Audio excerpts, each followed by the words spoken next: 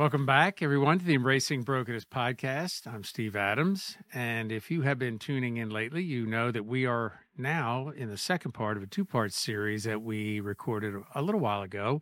But we had our whole team around the table, and what a great time it was, just conversing on a subject that is, well, it's sometimes tricky to try to navigate, and it's this messy middle of the Christian life. So I just want to let you know that in this particular episode, we had a little bit of an issue when we uploaded the audio files, so it got corrupted. But I just felt like the conversation was so good. If we could get enough that you could hear well, we would still go ahead and broadcast it. So I just, again, warning you that it's not great, but I think you'll be able to hear well enough to just engage in this with us and maybe get a conversation of your own going in your own household. So without further ado, our team discussing Part 2 of the messy middle of the Christian life. Well, welcome back, everyone, to the Embracing Brokenness podcast. I am Steve, Michael, Colleen, and you will see Katie plugged in the middle here. So we are talking to you about a subject that is near and dear to all of our hearts. What does it look like to live in the messy middle of our life in Christ?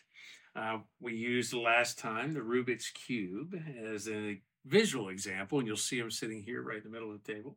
For those of you who can't see, there's a perfect cube on the left, there's a messy, mixed up puzzle in the middle, and the third 3x3x3 cube on the right, which is perfect again. And what I love about the depiction here is that this would be Eden on the left, this would be the life we're living right now in the middle, and this would be the life we will live again when we spend an eternity with God in heaven. This is just awesome. So how do we navigate this messy middle is what we've been talking about.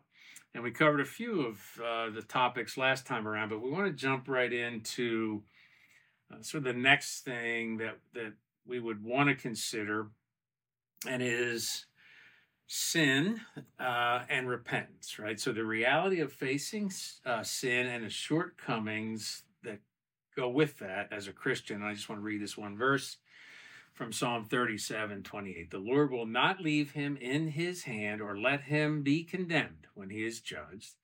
The Lord helps them and delivers them. He delivers them from the wicked and saves them because they take refuge in him.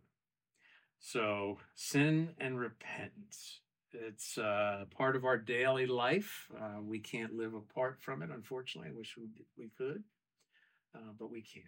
So, Mike, what are your thoughts on this topic, this little subject? Well, yeah, sin and repentance. To me, this is just like a hot button topic for the church. I think that we spend a lot of time and focus here. Yeah. Sin management, making sure, and sort of what we alluded to in our last segment about being performance oriented. Yeah. We feel like we have to spend a lot of time and energy in managing ourselves, our sin. Yeah. But God gives grace. But what I'm discovering is that it really isn't about the sin. Mm. We spend we spend an inordinate amount of energy, like I said, on sin management and focus on the ramifications, like the guilt, condemnation, all the things that go along with it. It really, in my opinion, really isn't about the sin because Jesus took that away. Yeah. Right. And we can't. One of my favorite scriptures is "Righteous man falls 7 times and gets up 8." Right. You can be a complete disaster of a human being. Mm-hmm. 7 being the number of completion. You could have, in the world's eyes, completely failed. Mm. And the righteous man gets up again because there's grace, and God loves you. And so when you sort of get to the point where you understand, how does God see me? Mm-hmm. Where do I fit in the whole grand scheme of things? What has Jesus done on my behalf? Yeah. It becomes less about sin and more about relationship, or like that would be the goal. Yeah. Right. Let's not focus so much on what we're doing wrong, and accept the grace that's been given to us that takes care of that. Yeah. And focus on how do we, I think it can be instructive, obviously, you know, if we have things that sin in our lives, especially these repetitive things, you know, God's going to say, hey, there's an underlying thing that needs to be taken care of here, but that's the journey of wholeness. Yeah. That's the journey of sanctification. Yeah. But we can't get so distracted by the sin part of it, and because we have an accuser Oh, who will love to get you just focusing on how bad you're doing and how you've missed it. You'll always miss it. You know, we have a lot of lies and condemnation and shame around sin, the whole thing. But if we focus on that and not on the journey and understanding how God sees us and where He wants to position us and our success with Him, we're gonna stall. We're gonna sit in this spin cycle. Like I sat for years and years in shame. Like I wasn't engaging in conversation with God about it because I thought that I understood my warped understanding of the Father and how He, you know, how He viewed me. I wasn't going to engage Him in this because I'm like, he hates it. He hates, he doesn't hate me, but he hates that when I do these kinds of things. I don't want to talk to him about it. When I got beyond that and understood what He really wanted and where He wanted to meet me in the sin and repentance world, it was a game changer, because now I don't really, like, the bottom line, like my where I am at this point and what I would like to convey here is be quick about it, right? It's just like, it's going to happen. We're here. You are here. Yeah. Like, you know, when you look at those maps, you know, when you're on the turnpike or whatever, you pull over at the rest stop, it says you are here. Yeah, that's right. That's where we're at. So there you are. There's going to be sin. There's going to need to be repentance. And we live in the season of grace. Yeah. You know, we live in the not yet. That's where we are. So be quick about repenting, because it's like, it's what it's there for. Come back to Him. Let's talk about it. You know, if it's something that needs to be addressed on a deeper level, you'll get there, because that's what He wants to do. He wants you to be free. He wants you to be whole. Yeah. And so He wants to partner with us in that. It's not about beating you up. It's about partnering with us in the Holy Spirit and getting us through the journey. Yeah. So the other part of this, you know, as you navigate through the healing process, you know, I've had a tendency sometimes to beat myself up, because when I come across something that I've dealt with before or have been healed of in the past, and I find myself having another go around. Well, the enemy loves to pile on that and to say, "Well, look, you failed. Yeah, you've dealt with this. What, you're here again? You're never going to make it." Well, you know, the healing isn't a once and done. No, it's not. It's like all the, we always talk about peeling the layers of the onion. You know, just because you dealt with shame at some point, doesn't mean you're never going to feel it again. Yep. Just because you've conquered alcoholism, or if you've conquered any of the other isms that we've talked about in the past, and you know, with the tree. Yes. You know, you just because you conquered lust doesn't mean you'll never be tempted with that again, or that you'll never walk through that again. It's just another layer. Another layer of freedom, another love, another opportunity to get you further down. So, you know, there are other consequences to sin, sure.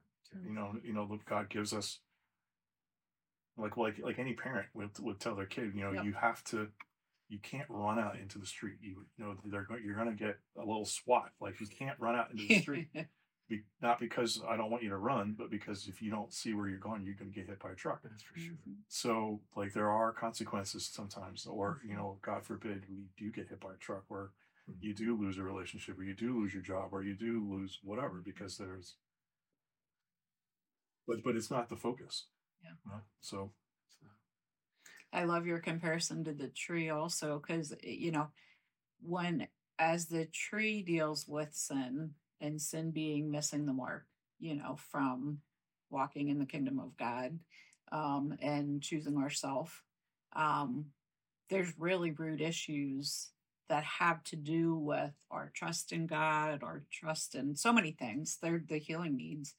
And if we don't look at it like, oh, I'm a failure, I did it again, when we understand how weak we really are, we're going to do it again, right? Like we are just going to do it again. And I think Bonhoeffer talks about cheap grace in his book, Cost of Discipleship. And I think cheap grace is the belief that God is going to extend grace and we're going to do things and there's no turning, there's no real deep repentance. But the bigger thing he calls cheap grace is there's no relationship, right? Like the relationship is what keeps us going forward to do the right thing.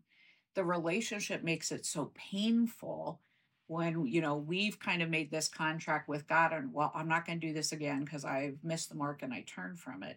And the reality is we have to acknowledge that the deeper things in us, those wounds are actually what make us return to that. And the relational pieces, God wants to heal it. And so when you look in the scriptures and it talks about in our weakness, he's made strong. Our position should always be in weakness. And I think not that we want to keep sinning. That's certainly not the goal. Relationship is going to help us say, I want to be a different person.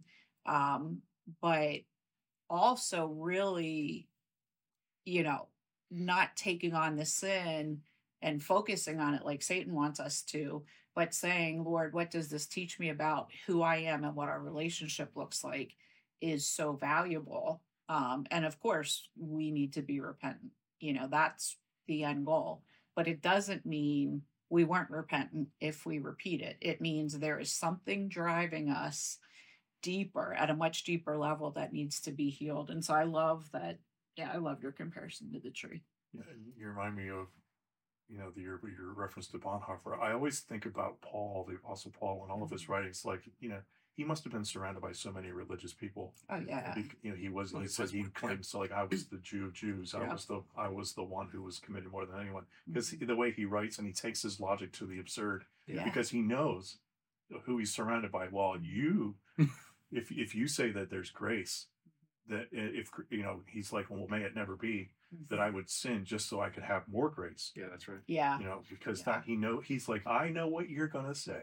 Yep. So but so we just thought to show up as our authentic self and say, here's where I'm at. Yeah, I've been here before, but let God talk about why. Yep.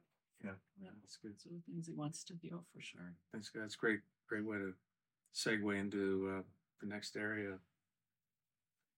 So we talked a little bit earlier about community. It came up in our conversation, the role of community in the messy middle. And Katie, I'd love to get your perspective on this because you find yourself oftentimes, right, and especially with the community of moms and the community of church. How does that come together for you? Yeah. Oh yeah. We talk about safe community at Embracing Brokenness, and it's the idea that you find a group of people that you can be authentic with, walk through the messy middle with, and be honest about where you're at, and for that person to really take that information and cherish it. So I think for me, safe community is about sharing in the struggle. I have a friend who I've been walking with as a sister in Christ for years now. And we've gotten to the point where asking, instead of saying, how's the weather type of conversations, superficial conversations, we go straight to, how's your soul today?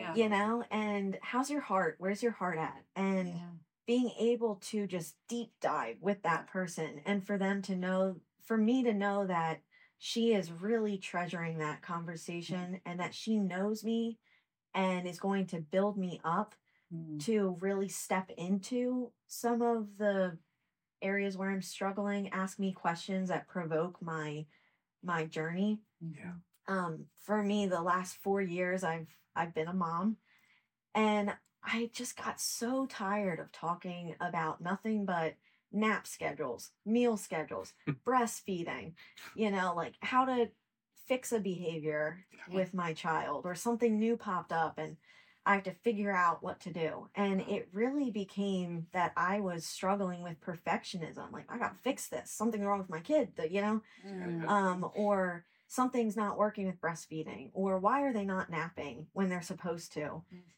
And really what I needed was for a community of people to say and ask me about my idols that I was holding on to in that season, and where I was struggling with perfectionism, and where my performance driven nature was starting to cause me to stumble. So I think that's very important, to have a group of people that are willing to go deep right away, call and not just talk about the high level stuff, but also figure out where your heart's at. Yeah, thanks for that. Thanks for sharing. I think it's important for all of us to remember. So, Carl, your view, you just mentioned with Katie, you talk a lot about community. We talk about safe people and how important it is to have people that surround us that are like-minded, that are critical thinkers, but also are challenging us to live in the messy middle in a way that honors God too. So, do you have some other things that you'd like to kind of add in that regard? Yeah. I mean, what Katie said was brilliant. I loved what she shared. I think I will say, I mean, God has always wanted us to engage community, and it just we are made in his image. Yeah. And so the triune nature, when you think, well, isn't it funny? There's three of us sitting here, so you can kind of model, God, Jesus, the Holy Spirit, everything, the posture of love, which is the posture of the kingdom of God, which is the posture of worship, and everything is, how do I serve you? And Michael, how do I serve you? And you, how do I serve you? And you've got this circuitry that's beautiful. It is community. Love passes in community. So we can never forget that we are created to be in that community, because we are created for love, by love. And so it's really essential that his image and honoring his image in us requires community. I think the times that we're in, we are just really, talk about a messy middle. Let's just talk about the messy middle of right now, today, what is happening in our world. Yeah. Many people are looking at the unrest in the Middle East, and just so many things, in prophecy have been fulfilled. So there are some real challenges with feeling like, could this be the end sometime soon? And that is not for us to determine. We are to live like Jesus is returning tomorrow at all times.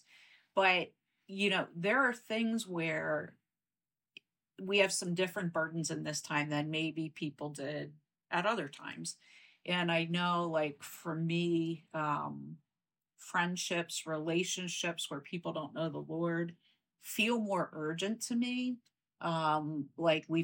They need to know the gospel. They need to, there's just kind of this, we may not be here. There's not a lot of time left. And that urgency actually can negatively impact relationships. And so there is a place where we have to leave it to God, be true to whatever he calls us to in those relationships. But I think to carry that, because I'm seeing it, we're seeing it in some friends that we have. We just walked through something last week where maybe you have to give your children to the Lord, pray and pray and pray like crazy, share the burden of that in community, because other people are going through that. And I do think there are times that things come up in different times that it requires community to say, I'm not in this alone. We are all talking about the strategies that God is giving us to kind of walk through it. And that is what God designed us to be in, because the messy middle is really hard without safe people to share it with, an accuser who is constantly accusing you. And when you can share that with other people, just how they can say, oh my gosh, we get that. And it just seems to be a mark of our times or whatever. And you just don't feel alone. And I think it's really, really important to God. And probably, looking at statistics on loneliness, depression, anxiety that are especially through the roof in America, but all over the world. One of the big things, it's a failure of connection, is what they're finding underneath all of that. And isn't it interesting that God made us for connection? And yet the thing that's being attacked is there's not safe people, so people don't share. Then they don't want to, they're not going to trust anyone. They go into themselves. They're not authentic. And look at the data that's coming in.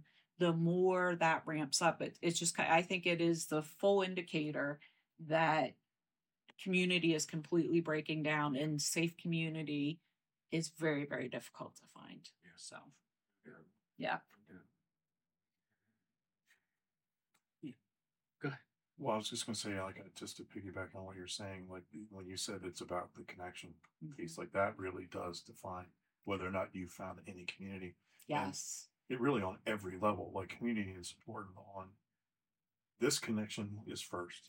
Like, in what kind of a marriage would you have without the connection there? Yeah. Right. It's not about just being in the same room. Right. It's not about just showing up and leaving church every week without talking to anyone. Mm-hmm. We're not making an effort or having any kind of a connection, forming friendship. Yep. Iron sharpens iron, getting it to a point. Like, our friendship is important. Yeah, absolutely. We can speak into each other's lives, share things. Look, oh man, this is what I'm thinking. Am I crazy? Yeah. But even, I'll share a quick story on the level of community in the sense of the body. Yeah. From a healing perspective. I went and talked with some folks this summer, like in a prayer ministry setting. And we talked about, our last segment, we went through the doubt. Yes. Talked about doubts. Right. I had a long held, deep seated belief, but it was basically a self-doubt. And wasn't even what I went there to talk to them about. But in the course of the prayer process, it came up that I just keep repeating this. I have this belief that I held so firmly that I didn't even question it. You just have something that you believe for so long. Right. And it was something along the lines of, I will always miss it. I will always, and it was just this underlying fear. We were talking about fear. I'm like, do you have any fear? I'm like, well, I have this one fear that has always nagged me, that every possible opportunity I will miss it. That whatever it is, because as we talked about self-doubt, it's not that I doubt him; it's I doubt me. Yeah. So he can set the table. I will fail my way through life, and never amount to, never achieve destiny, never achieve the fullness of what I was here to do. Like, this was my operating system. Yeah. Well, that wasn't going to sit. That wasn't. We weren't just going to let that lie. No. So that turned out to be a fear of failure. Yeah. Which we were able to peel back, and now I get to try to walk through what does it look like without that. Yeah. Yeah. So can I step into a situation and not have this? Yeah. This self-doubt, this, at any minute, the wheels are going to come off. Yeah. Because you're going to miss it. Well, God's like, that's not how it's ever been. That's just your perception. That's right. So, without that level of community engagement, how would I have ever, maybe someday I would have unwound that, but how many years from now? How many years more would I have labored under that? Yeah. So, I think the community is about the connection, being able to, it takes a little bit of humility, a little bit of risk. It does. On every level. Yep. Well, COVID taught us a lot about how you talked about isolation. You talked about it's almost a pandemic in and of itself, because it was a result of us being, in our own little world. We're two extroverts, like we would consider ourselves an introvert, but we'd love being around people. We loved hanging out. We loved doing things. Always out running around doing. I can tell you that I was pretty content. Just stay at home, watch church online. Get whatever I need to out of that. But I realized going back, how much I missed just being around people. You know, markedly, we talk about going back into the church and in fellowship and sitting in a church service, and that in itself is great. But you made the point of, do we just get up and leave? Well, we did a few times because we're going to just leave because it just felt like that. I'm done. Turn off the Zoom, turn off the TV. We're done. Yeah. It really drew us to get more involved in an adult Bible fellowship, doing men's Bible study now on Wednesdays, and different types of things that we really found to be connected with people and community is vital to our existence. So it really is. We can't live otherwise. And that's what God created us to be in community. Right from the beginning, we brought that up, the triune nature. So really, really good. This was another episode of the Embracing Brokenness podcast. For more information on Embracing Brokenness Ministries, or to subscribe to our blog, podcast, YouTube channel, or engage with us on social media, please visit our website at embracingbrokenness.org. Thanks for joining us.